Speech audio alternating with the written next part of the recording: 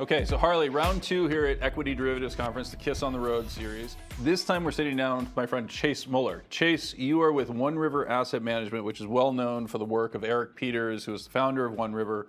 You guys are about $3 billion in AUM, is that right?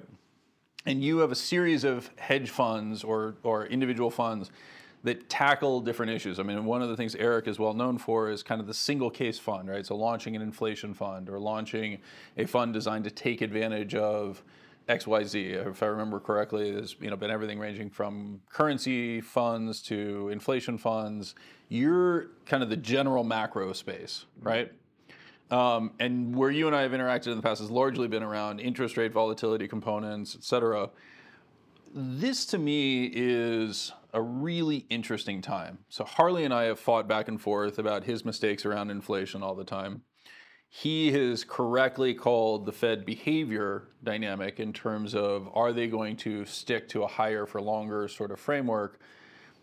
When you look at the world of inflation and interest rates, et cetera, where do you come out in terms of what's actually happening here? And is this an opportunity in duration, or is this just the first of many salvos to come that are ultimately going to really end up blowing the fixed income guys out of the water? Yeah, I think it's such a complex topic. It is, yeah. But we'll do it 30 seconds or less, yeah, though. exactly. Yeah. We'll nail it. I think that the interesting thing is the shape of the curve, right? So I think that right now, is there an opportunity in duration? Tell me what part of the duration curve. Yeah, exactly. And I think that's, the devil's always in the details when you start talking about that. But I think the Fed really wants to avoid cutting too soon because they want to see inflation come down. The employment market is still so tight in a number of spaces. Obviously, we're seeing signs that that's starting to turn. But what is it going to take for them to feel comfortable easing policy? I think I expect them to remain on pause in June. So in a couple of weeks, I expect them to pause, and I think they'll try to stay there as long as they can. I think a lot of people think they're in a restrictive place, and I think they probably are. We're seeing that. You and I have talked about some of the things that we're seeing under the surface that is showing how at risk the economy is. Yeah, and the rate-sensitive sectors have responded very rapidly, very even if people don't rapidly. want to acknowledge it. Yeah, And what we're seeing is in the data, we're seeing just a bifurcation between the hard data and the soft survey data. And I think that's really what comes from high inflation. People don't feel like they're doing well, right? Everything's more expensive. But their earnings are growing. They're making more money, but so are their costs. And that's something you don't feel as tangibly, as opposed to your paycheck. Hey, my paycheck's up 5% more. I'm wealthier, but in reality, you might not be because everything else is going up by 6 or 7%.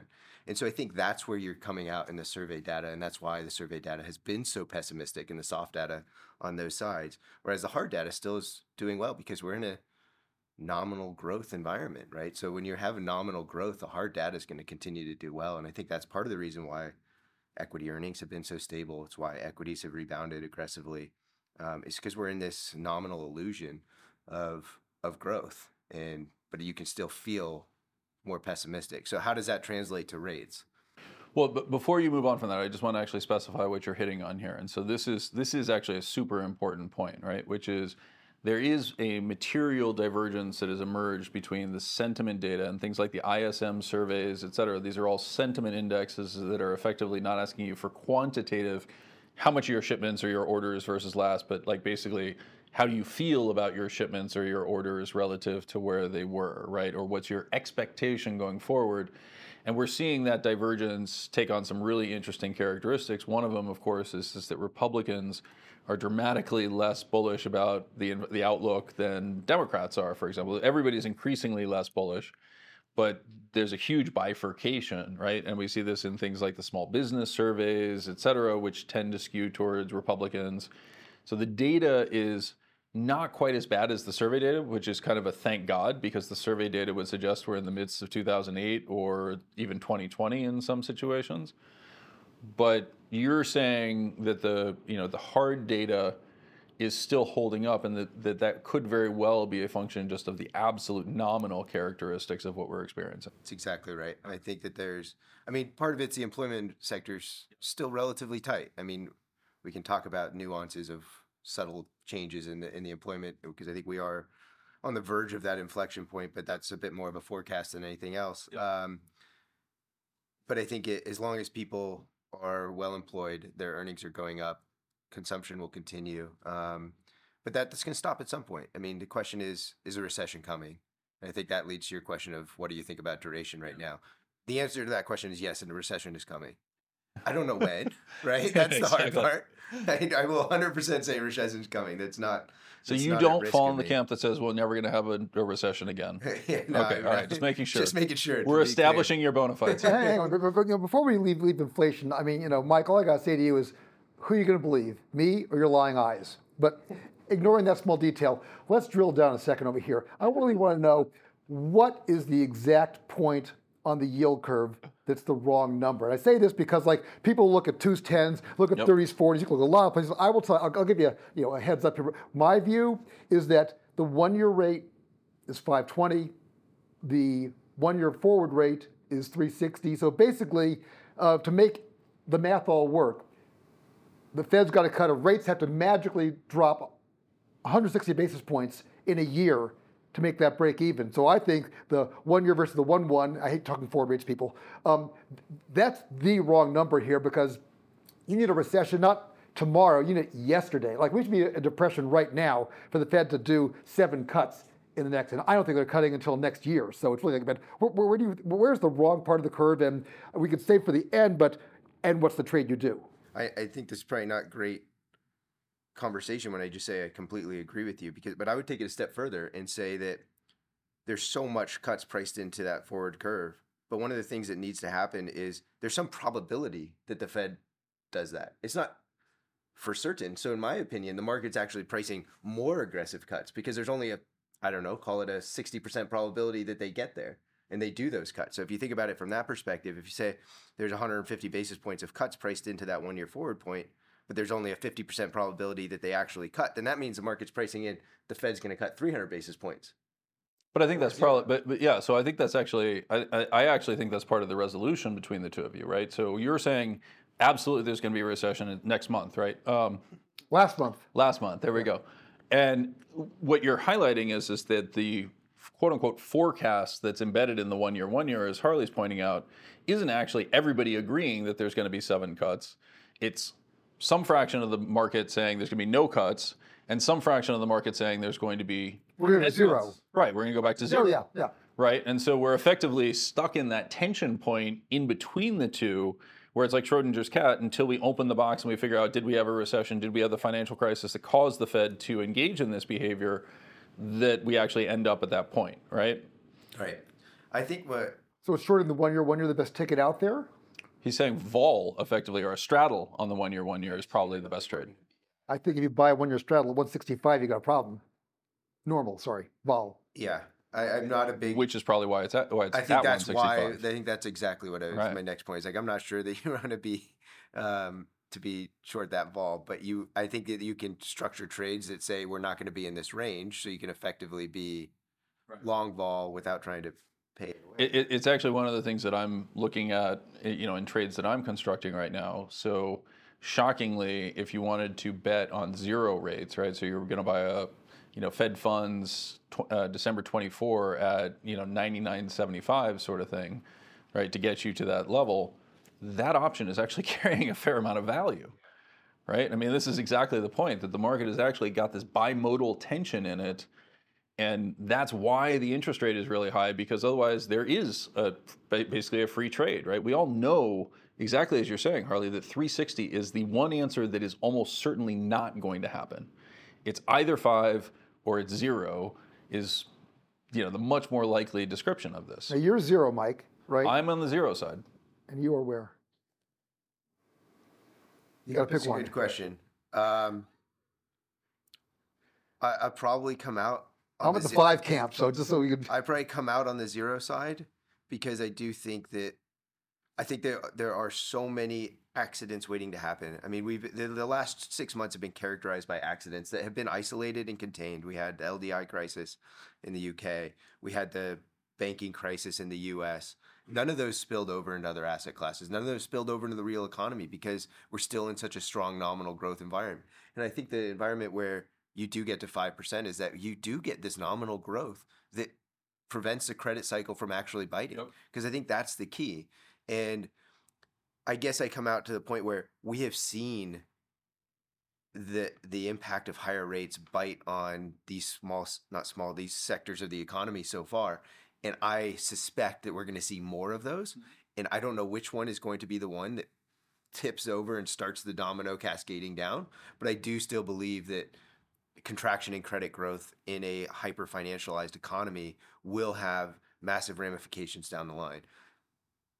Not just contraction in real terms, by the way. We're also seeing it in nominal terms I think as nominal, well. eventually that will happen. Yeah. No, it's already happening. Yeah, it's We happening. already are seeing it.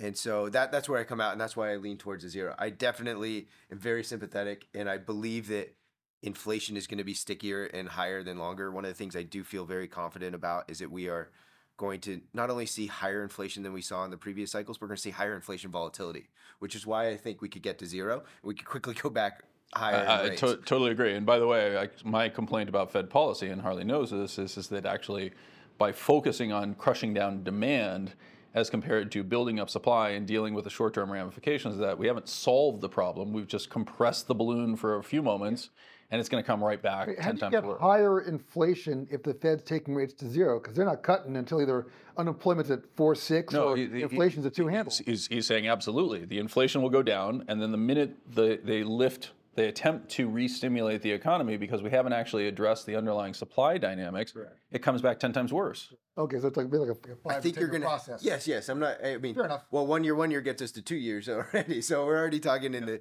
maybe it's a 2 to 10 year process. But yeah, I don't know when. I mean, timing is always the weird part is that effectively what we're describing is the 1 year should be at 0, the 3 year 1 year should be at 5. Yeah.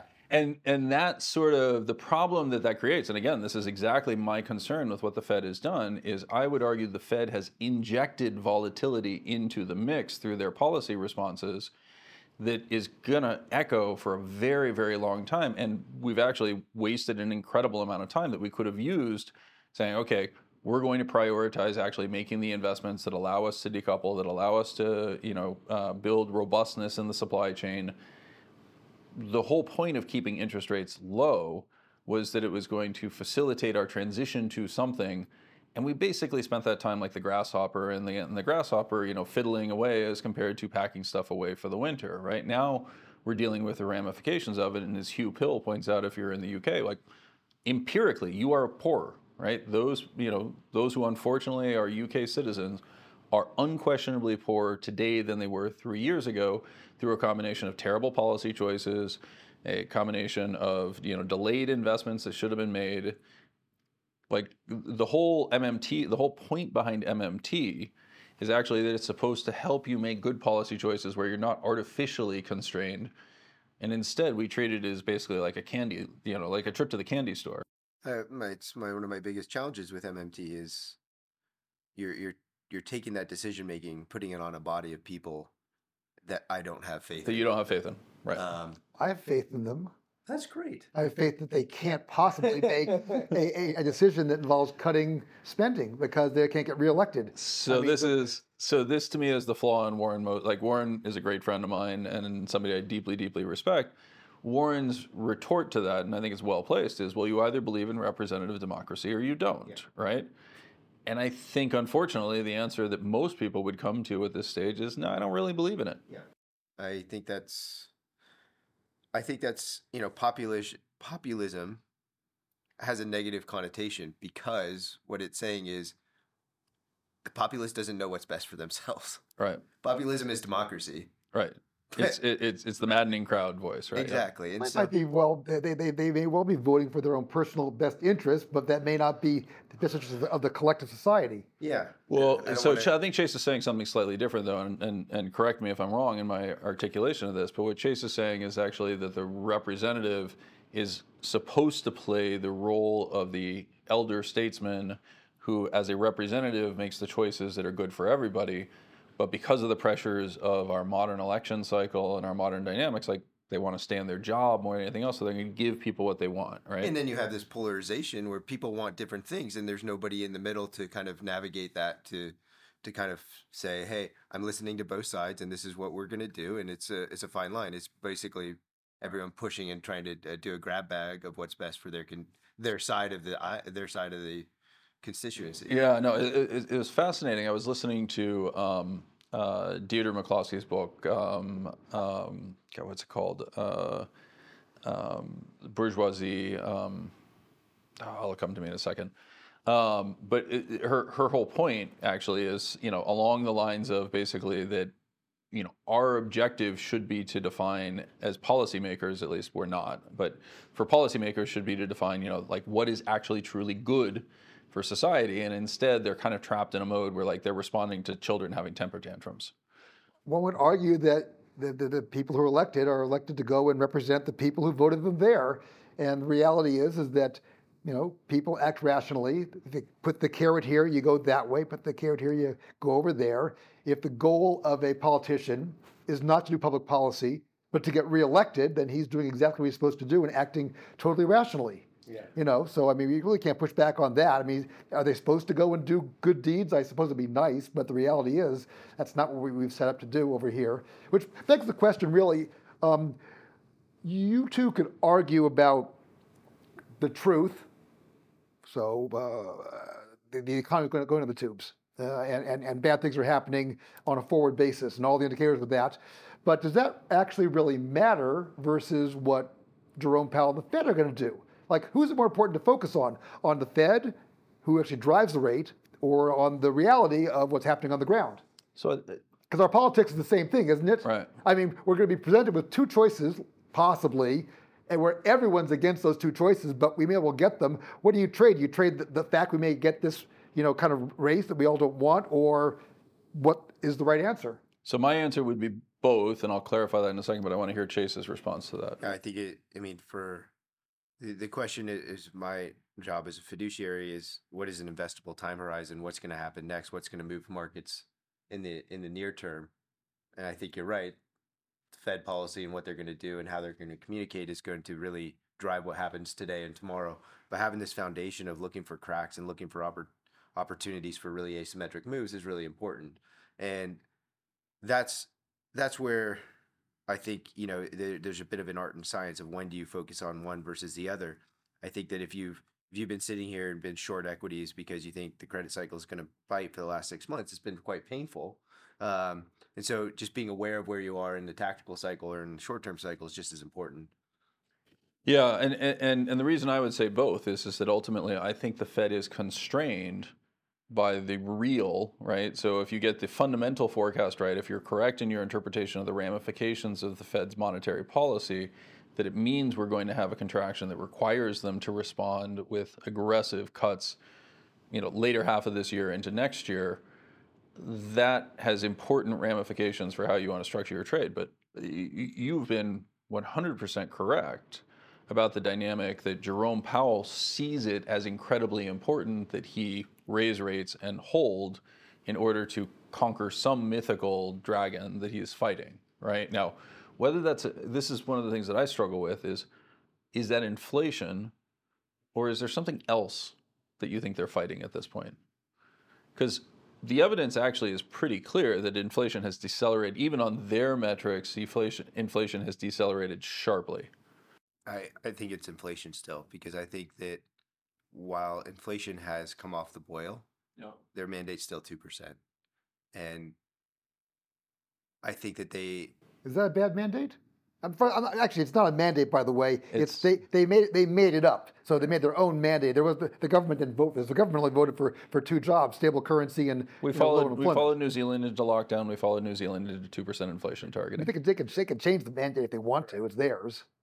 That is a fantastic question that I don't have an answer to. But is it 3%? I think that we know it's not 10, right? So do they? I think is my personal view is that I think that the Fed would be happy if they could get inflation down to a 3% range and be there. I think that inflating their way out of the amount of debt that they've taken on is kind of their only path forward. Potential growth in the US is not going to get us out of how much we've borrowed.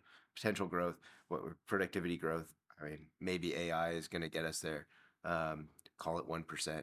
Population growth of 1%. We're talking about potential growth of 2%. Is that going to be how we're going to get out of the amount of money that we borrowed? I don't think so. I think they're going to try to inflate their way out of it and create this nominal illusion. Question is, my view is that's just going to create a more volatile environment on the inflation side, on the real financial market side. I think there will be accidents along the way. One of those accidents could grab on the nominal side for a period of time, but I think it'll just come right back up because once you go down this path, I don't think you turn it off. Yeah. So part of me very much agrees with that. I also would highlight, though, that this is very different than the 1970s, right? And so this is part of the point that I always raise on the 1970s. A huge chunk of the 1970s was every year that you didn't solve the problem, fundamental demand got 5% bigger the next year, right? And so you needed to really get ahead of it. You needed to really invest. The policies that Volcker and others pursued in the 1970s of hiking interest rates had the exact same predictable impact that we're seeing now, which is supply is restrained relative to what it needs to be. And we're doing a lot of import substitution, which is what we did in the 1970s as well. The difference in the 1970s was that we weren't providing our own oil. So we had an incredible deterioration in the terms of trade and a variety of things, right? This time around, I think it's much more restrained, and I think perversely, if we continue to behave in this ridiculous fashion, we're actually going to permanently impair demand. We're going to see households not formed. We're going to see children choose not to get married, continue to live with their parents, basically the Italianization of America, in which we move to a much lower node in terms of possibility. That makes it even harder to get out of the debt, is my view. I mean, the Italian solution is to default your way out of it, or effectively which rebase your currency, right? Which is a reserve currency we can't do. You can't do it. So that's the problem. So the way we do is try to just generate inflation with fiscal spending until the point where our reserve currency's eroded. This is all a Dalio, right? I mean, that's kind of so I think that's true, and I do think that that unfortunately is the byproduct of this whole idea that you can inflate your way out of debt. It's never happened successfully in history. It just means you destroy your currency, right? And by the way, that's fine. If that's the path that you want to go down, I kind of just operate under the model of all right, if that's really what you want to do, and this is what the Bitcoiners and everybody else wants them to do, it's yeah, that's our objective, right? Now, for me, I look at that and I say that's not actually a reasonable objective because it doesn't work. It's never worked. So why not do something different? And let me just push back for a second on your idea. There actually is pretty strong evidence that productivity is not actually measured in a compounding function, but in an additive function. And one of the ways this recent paper of Thomas Philippons hits on this dynamic, right? That actually would help explain a lot of it.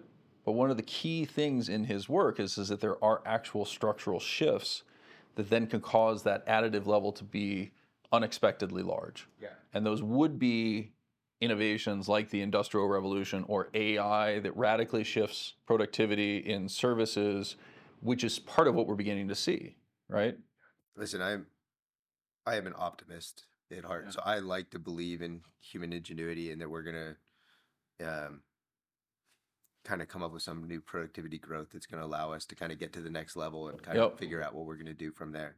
And I hope that's AI. I don't know, but I do think that betting against humans has been a really bad bet. Yeah. And so I think that I agree with you on that scenario. But one of the things that I would push back from you is say, who is sitting there thinking that I don't feel like there's economic frameworks being like, hey, this is the path we're going down. Let's keep going down that path. It's just what happens. I totally agree with you. And I actually think that is the most frustrating and the thing that makes me most pessimistic, and is why I raise my voice so much against the policy dynamics, because there is actually this incredible opportunity for us to seize the day and be as great as we want to, but candidly, we're terrified of it, right? So we have one party that's talking about going back to some mythical world that never really existed, and we have another party that is fundamentally, totally defeatist and basically like, oh, people can't be expected to care for them, therefore, we have to put them on the government dole in some way, shape, or form, right? I think both of those are totally ridiculous solutions. And as we continue to debate one of the two, we're going to make no progress. Nothing happens, and that's the path you go down. But you don't think inflation was a feature, not a bug? Like No. inflation was plan A, plan B, and plan C. It was a dumb plan, if that's the not. case. It's the only way to get out of debt. You can either grow or you can inflate. I mean, that's kind of it. You can't inflate your way out of debt. I think it's their only path in a way. The way you reduce debt to GDP is to go and grow, is inflate faster than you're adding to debt. Which is that possible? Maybe not, but that is what you're going to do. And the Fed, I think, hoped to get a 3 inflation, not a 9. And if they got a 3, then they could have kept rates low, had a negative real rate, which would support the economy, and that would kind of work. They were hoping they wouldn't get the 5+ number, and once they got that, they were kind of hosed. Why? I mean, in all seriousness, like it was the reaction to it was the hiking of interest rates. Because at a 3 inflation, you can kind of hide it and no one sees it. At a 5, it becomes material. And the problem is that inflation, you have there's two jobs the Fed has to do, right? They have the stable currency on one side, you have the unemployment on the other that in theory balance out versus each other. And the reality is that inflation is much more problematic for the country as a whole. You look at like quintiles, the bottom quintile, they get public support. They don't care about inflation. Top quintile, they couldn't have enough money anyways. So you have 60 in the middle. If you have inflation on them and create negative income for them, that's a bad result for 60%. And if you have unemployment go from 3.5 to 4.5, well, that's really, really, really bad for 1% of the people, but let's call it 5 times worse, 10 times worse for that one. Well, that's 10 versus 60, so you're still better off managing the inflation back down again. So that sounds good, but the actual empirical data very much disputes that, right? So when you look at the components of the misery index, and there's been research that's done around this, the impact of an increase in unemployment in terms of life outcomes, people dying and everything else is infinitely worse, not infinitely, but dramatically worse than the inflation components, even if we're running. Fine, so by the way, let's what be ratio do you want to run then? You have 1% versus 60%, what ratio do you want to run? I think that you're right, but I think that in reality, people are solving for what Harvey's talking about and trying to do. I think the Fed is trying to go down that path. I think that the challenge is, and to push a little bit back on what you're saying, is life expectancy in the U.S. isn't better in an inflationary world. Like our life expectancy is dropping like a stone. Well, it's been dropping before the inflation, right? That's what I'm saying. Like, is inflation? What we do know is that when people lose their jobs, they have a dramatically increased rate of suicide. They have a dramatically reduced life expectancy. The stress components associated with it are far greater. But now we're in a low unemployment rate, and none of those things aren't better either. So if you're looking at these things and saying, are we okay, like continuing these trends by inducing unemployment for a period of time? So again, I just want to be clear. I don't think inflation. I think inflation was never the plan. I don't think it was ever the solution. And I know everybody likes to say that, but as Chase pointed out, you actually can't do it with a reserve currency. Right? You just can't. Nobody lets you because everybody else is doing exactly what we're seeing. They manage their currencies against you. I think that's what you're really doing when you're inflating.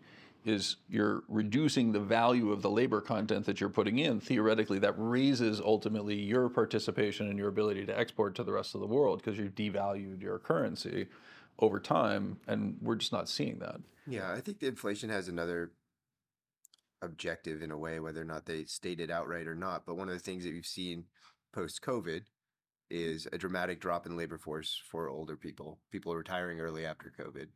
One way to get those people back in the labor force is by inflating them back in. Basically, I've saved $1 million. That's enough for me to retire. I'm retiring.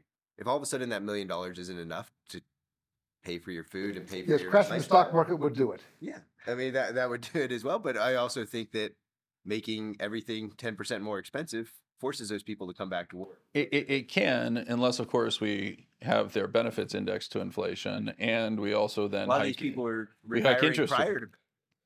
I don't think the evidence is strong for that. Actually, most of the evidence is that people are delaying retirement longer and longer.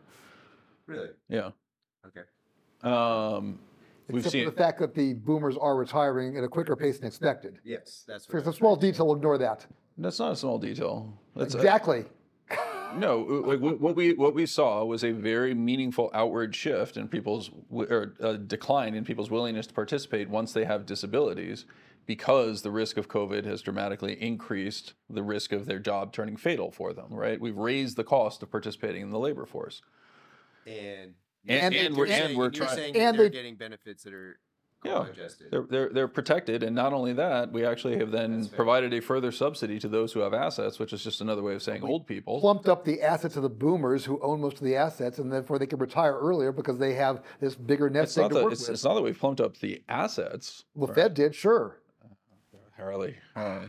Mike, well, let's look at the correlation of Fed balance Fed literally to the total value of SPOOs and bonds. It's a straight line up. But it's not. When you print the money, it goes somewhere. The idea was to print the money and have it go to wages. It didn't. It went to assets. Yeah. Again, I actually don't totally agree with you, but we're not going to resolve that here. The point that I would actually make is that the return on those assets, particularly the fixed income assets, are now at a point that most of those boomers, or many of those boomers, no longer have to even sell assets. They can just live off of, if they're rolling into much higher bond portfolios, they can just live off it now. We've given old people a huge raise. Yes. Public policy bad, because you should be pushing the money down. So we're doing the opposite of what you want to We're do. giving boomers a chance to make the asset allocation that they probably should have already made, that they probably hadn't. Correct. I mean, I don't know that for a fact, but No, that's I think I haven't looked at the data, but that makes. And that is actually anecdotal one of the sense. things that I think is so we are empirically seeing it with the rotation out of bank deposits, the lower yielding bank deposits into higher yielding money market funds. What we have not yet really begun to see is the recognition from the boomers that they should be rotating out of equities, which offer a 1.6% dividend yield. I mean, let's be realistic. The dividend yield on the S&P 500 has almost never been lower, right? So we're actually looking at an environment in which equities are yielding less relative to bonds than almost any time in history. So Chase, so Mike and I are going to go and try to kill each other over transitory, and the fact that it is the fact over a long time horizon, everything's transitory. So we'll ignore that small detail. What specifically, from this conversation in general or more broadly, where is the value proposition in your view? Like, where should we be investing? What should we be doing? I mean, I tend What's to. the wrong price? Aside from the 1 year, 1 year. I think volatility is at the wrong price. We have Which one? all Because of the them. move's at 140 and the VIX is 17, so they could both be wrong, or? I'm just saying, holistically, over the next decade, I think there's going to be opportunity trading volatility, and that speaks my my book a little bit, but that's by design. I think that what we talked about is this bimodal outcome in a number of different places. The rebounds and the adjustments that take place into and out of recessions are going to be faster, more aggressive. They're going to have bigger impacts. So I think that volatility right now, I think that equity vol, FX vol is really attractive, especially relative to fixed income vol. But for the reasons I mentioned before, fixed income vol, it realizes. I mean, what happened in March was insane. It was absolutely What just mind-boggling. happened today Yeah. was insane. That's true. I mean, today was almost the flip of what it's not quite, but like today was a really, really big move in the front end in response to, a combination of slightly better than expected jobs and the GDP numbers and GDP deflator components coming in hotter than you would have expected. PCE core came in at 5 instead of 4.9, right? And this gives additional ammunition to exactly the point that you're making, that the Fed wants to hold rates. And what Chase and I think are both saying is they're ultimately probably going to be forced, as the actions and slowdown that's occurred in the economy truly begin to manifest. We're particularly seeing that tension in the credit market at the low end and the smaller companies. I think the reason it's harder to, we always go back to 2008 just because it's the most recent one. And I think it's different, right? We're in a very different cycle, different economy from back then. We don't have the leverage in the system. It's not a underlying credit problem per se, like it was in 2008. Well, the banks don't have the same leverage component. Exactly. That's what I'm saying. The problem back then was the banks had the leverage problem. That freezes up the banking system. So you can have, I just don't think we've had the same leverage in the overall system. I think there is a lot of leverage in the system, but it's been spread out and not as concentrated in the banks, which ultimately seized up and caused a huge ripple effect. So let me push back on that for a little bit, because first of all, I actually kind of agree with it, but I also think that there's important wrinkles around it. And so if I go back and I look at what actually happened in 2008, the irony is that, as you know, by the time we got around to 2011, 2012, we discovered that the recoveries for AAA RMBS ended up being close to par, and everything ended up working out. But the tension in the system as the event actually occurred did fundamentally the same thing that we're talking about with the one-year rate. It took a AAA RMBS and pulled it down because of that uncertainty, the premium that you had to offer somebody to take that risk, where they're saying, well, maybe it's 60 or maybe it's par, asset pricing uncertainty, I just don't know the answer to it, right? And so as those fell in value, the collateral values in turn fell, which meant that you had to reduce the leverage in the system. That leverage there's less of, right? So there's less of, let's take the AAA, lever it up 60x and turn a 1% return into a 60% return, right? What we're seeing now is more like 15 times leverage, but it's still a lot of leverage. Let's be really clear on that. The flip side of, I think, what's actually happening this time, and where I think the risk is going to be, and we're seeing this in things like commercial real estate, is the risk is the recoveries end up being much worse. Yeah. Right? So the severity comes in the markdown as compared to the collateral period and the asset pricing uncertainty that emerges from too much leverage.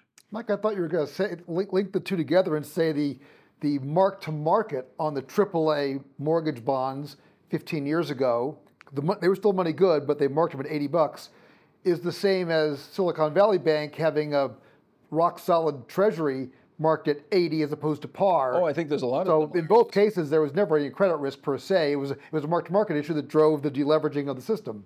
So I think there's actually remarkable similarities between them. Again, remember, what caused the system to fail was two separate components, and the leverage that ended up being in the banking system largely involved securitizations that had been sold out the balance sheet, and then due to the fraud components were put back onto the balance sheet, right? So it was the mortgage putbacks that really sank the banks.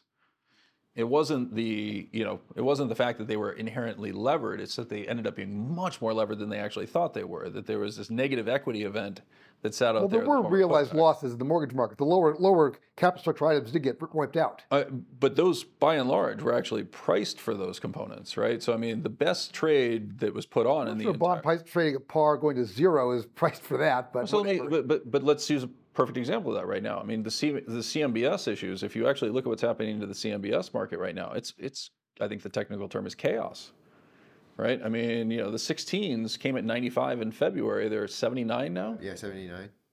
Yeah. So right. I mean, I think the big difference now is from the banking system is a duration issue as opposed to a credit issue.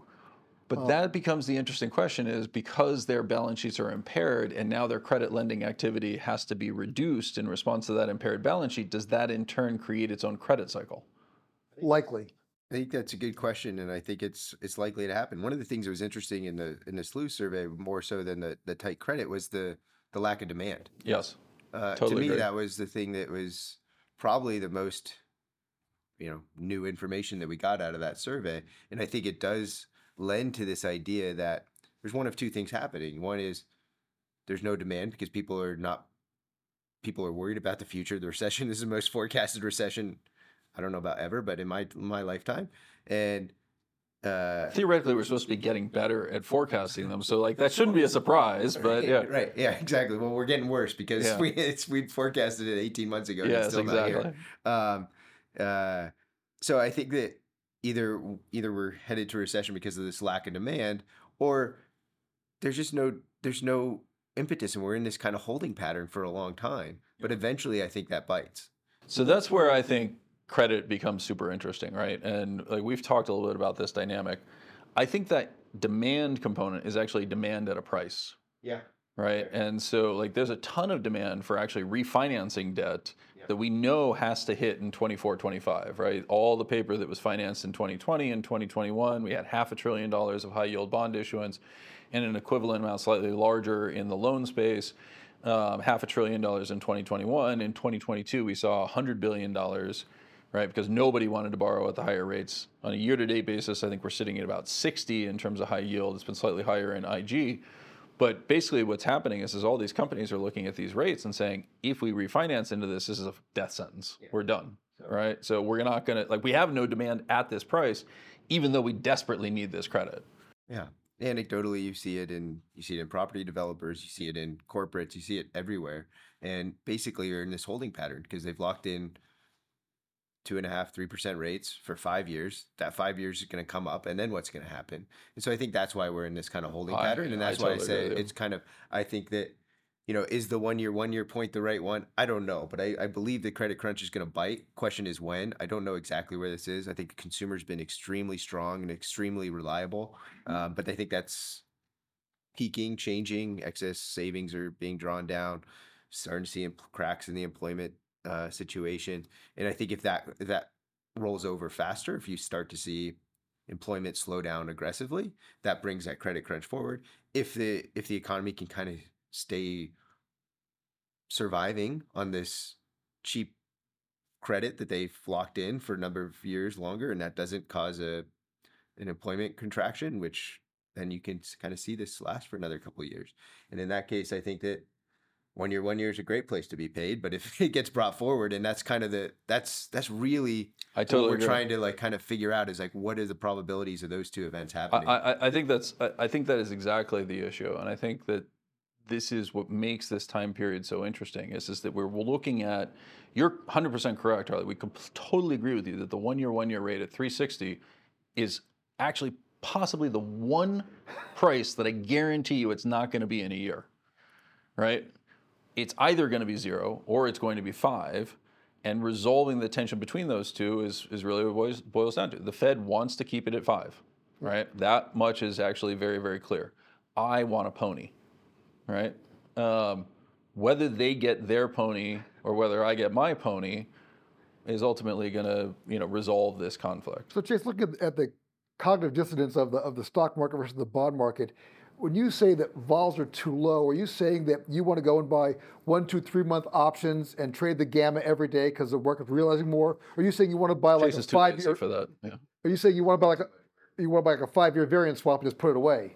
Well, I don't know if I want either of those things. What I think is mispriced is, people look at vol and they trade it on implied realized basis, which is those two outcomes that you talked about, but one's short term, one's long term.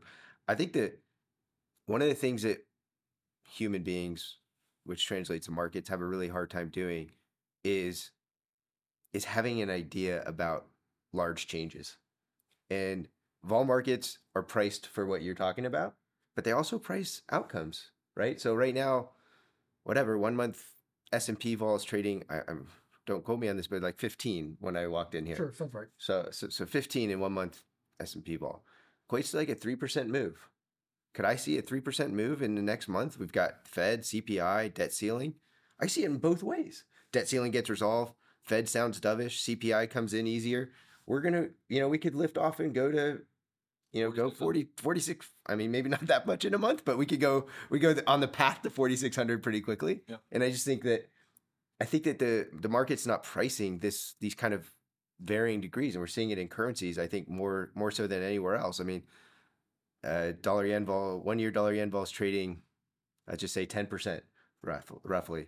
Equates to an 8% break even either side of the straddle. How many times did we move 8% last year? Up or down? 9? 9 times. We just moved up 8%, reset your straddle, up 8%, and that's within a year. So you're getting these huge moves, these huge swings in these currencies, and volatility is priced for, hey, implied realized, you bought implied vol at 10 last year and realized came in at 10.5. It's like, doesn't sound like that great of a trade, but we're getting actual movement in macro asset classes for the first time in a decade, and people aren't adjusting to that. While at the same time, and this is one of the things you always point out, interest rates have largely harmonized across most regions to the point that the forwards are not crazy, right? Except for Japan. Even in Japan, I mean, it's pretty big. Yeah, once you put it in the cross currency basis, it's gigantic. Yeah, it's big, but it's not really that crazy relative to some of the dynamics that we've seen in the past. Do you have an opinion on dollar yen, or you just think there's massive uncertainty? I mean, I it's kind of it's caught between these two modes, right? It's trading with U.S. rates, but it's also going to trade with a flight to quality safety metric. I tend to think that, I mean, this is my optimistic view on Japan, is that they have finally entered a new inflationary cycle, right? We've been in this cycle of 0% inflation where workers are okay not getting a wage increase. So the corporates don't pass on higher prices. And so then the workers don't demand more money. So you get this 0% cycle, spiral. I don't know what you want to call it, but more of a cycle than a spiral. But I think now, because of whether it's COVID or something, but there seems to be supply side shocks to that inflation metrics. Japan has tried so hard to push on the demand side to get inflation higher, and it hasn't really worked. Abenomics didn't work in getting inflation that much higher. Got but the currency up. It did. Or down, as case You may got, be. and that didn't really help on the inflation side, right? I mean, you get the currency weaker, you're like, oh, that should cause The inflation. currency fell 50%, right? Right. Theoretically, for an island importing nation, that's supposed to, cause It's inflation. exactly right. So I think what you're seeing is more push on the demand side or on the supply side. So you're seeing the government kind of embrace wage prices. You saw the new wage negotiations be as high as they've been in decades, and so I believe that is actually a positive thing for Japanese inflation. Question is, we're still trying to understand how this BOJ administration is going to react to that. It seems like they're like, we're going to wait till we see the whites of its eyes before we actually respond and do something. But I do think that removal of yield curve control and the eventual move higher in rates in Japan is coming, because I do think that inflation is not going to be, but it's not a transitory spike. Do you think if they do that, and this is part of my concern with that narrative, right? So do you think if they do that we actually end up snuffing it out yet again? It's a big risk. I think they'll be very slow and very methodical. I think that they know that. So I think that's... Well, I think that's been the obvious lesson, right? Is that Japan has resisted the U.S.'s approach of let's veer quickly towards much higher rates.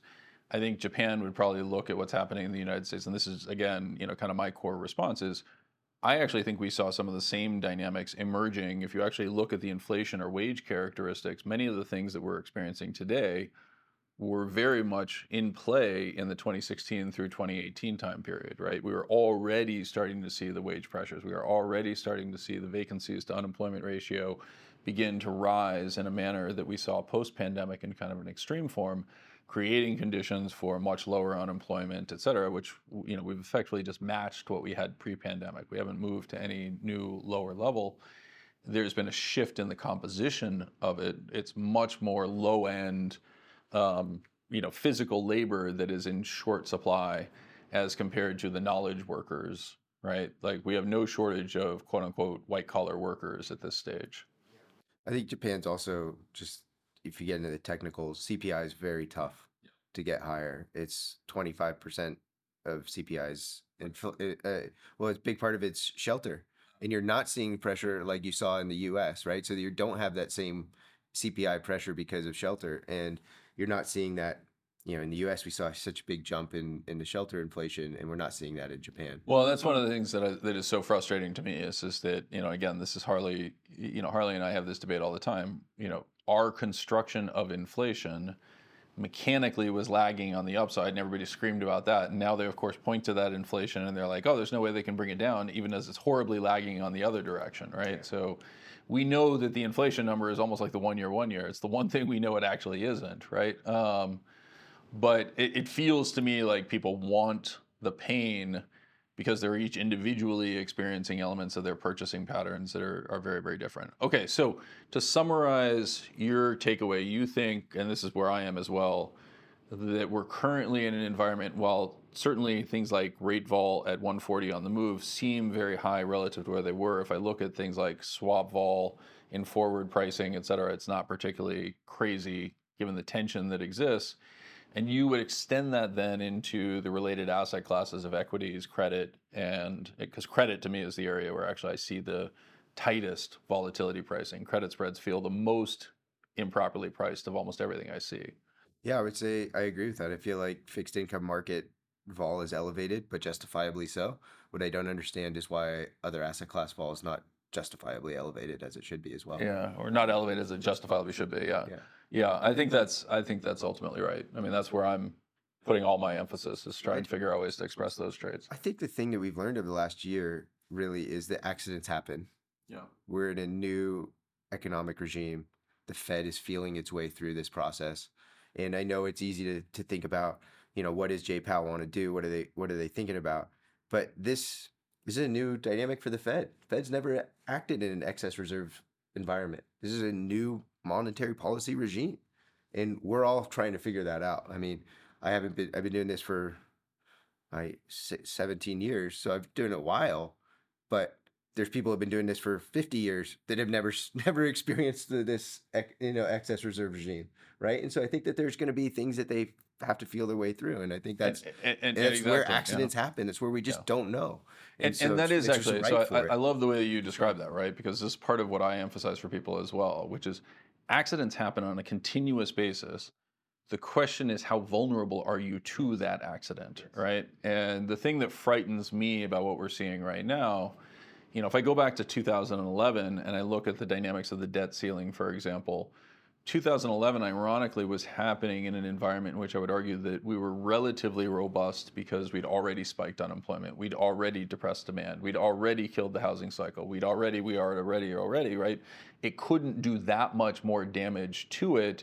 And in many ways, it actually created a catalyst for stimulus in the opposite direction, right? It started some form of rationality return to it. We saw, by the way, how it impacted Europe. Europe went into terrible outcomes for a while. And that's one of the narratives that I'm actually hearing a lot of. Japan is certainly one of the areas that I hear this in reference to. Should people rotate out of U.S. equities and go buy the emerging markets because that's the safe place to be? I don't know. I mean, U.S. equities are expensive. I would say their PE is 18. Let's just call it that, roughly. I mean, Europe's dramatically outperformed. Europe looks like NASDAQ, not the S&P. You've seen this huge outperformance in Europe so far. So I think that is a narrative that's happening. Nikkei just moved out to all-time high. So this is happening. This is real life. But I think what your question is, should you move to emerging markets? It's tough for me to sit here and say, I'm worried about accidents and an emerging credit crunch. Go buy emerging markets. I totally agree. So there's like there's a timing sequencing of this that I think will come to fruition. That's where I fall out on it as well. And I do think, and again, Harley, your framing in terms of the 1 year, I think is actually almost a perfect articulation of this. We've got this incredible tension that's sitting right in front of us. I think both Chase and I would come around and say, we totally agree. And there's markets that don't reflect that tension, right? And that, to me, feels like the opportunity set. It sounds like you're in the same place. And Harley, of course, is wrong.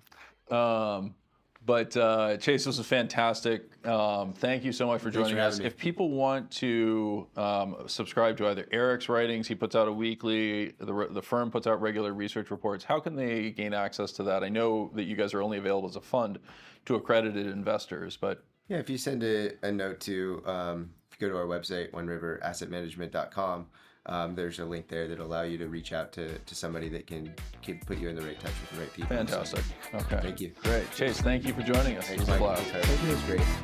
Simplify Asset Management, Inc. is a registered investment advisor. Advisory services are only offered to clients or prospective clients where Simplify Asset Management, Inc. and its representatives are properly licensed or exempt from licensure. SEC registration does not constitute an endorsement of the firm by the Commission, nor does it indicate that the advisor has attained a particular level of skill or ability. Be sure to first consult with a qualified financial advisor and/or tax professional before implementing any strategy. This website and information are not intended to provide investment, tax, or legal advice. This content is solely for informational purposes and does not intend to make an offer or solicitation for the sale or purchase of any specific securities, investments, or investment strategies. These materials are made available on an as-is basis without representation or warranty. The information contained in these materials has been obtained from sources that Simplify Asset Management, Inc. believes to be reliable, but accuracy and completeness are not guaranteed. This information is only current as of the date indicated and may be superseded by subsequent market events or for other reasons. Neither the author nor Simplify Asset Management, Inc. undertakes to advise you of any changes in the views expressed herein.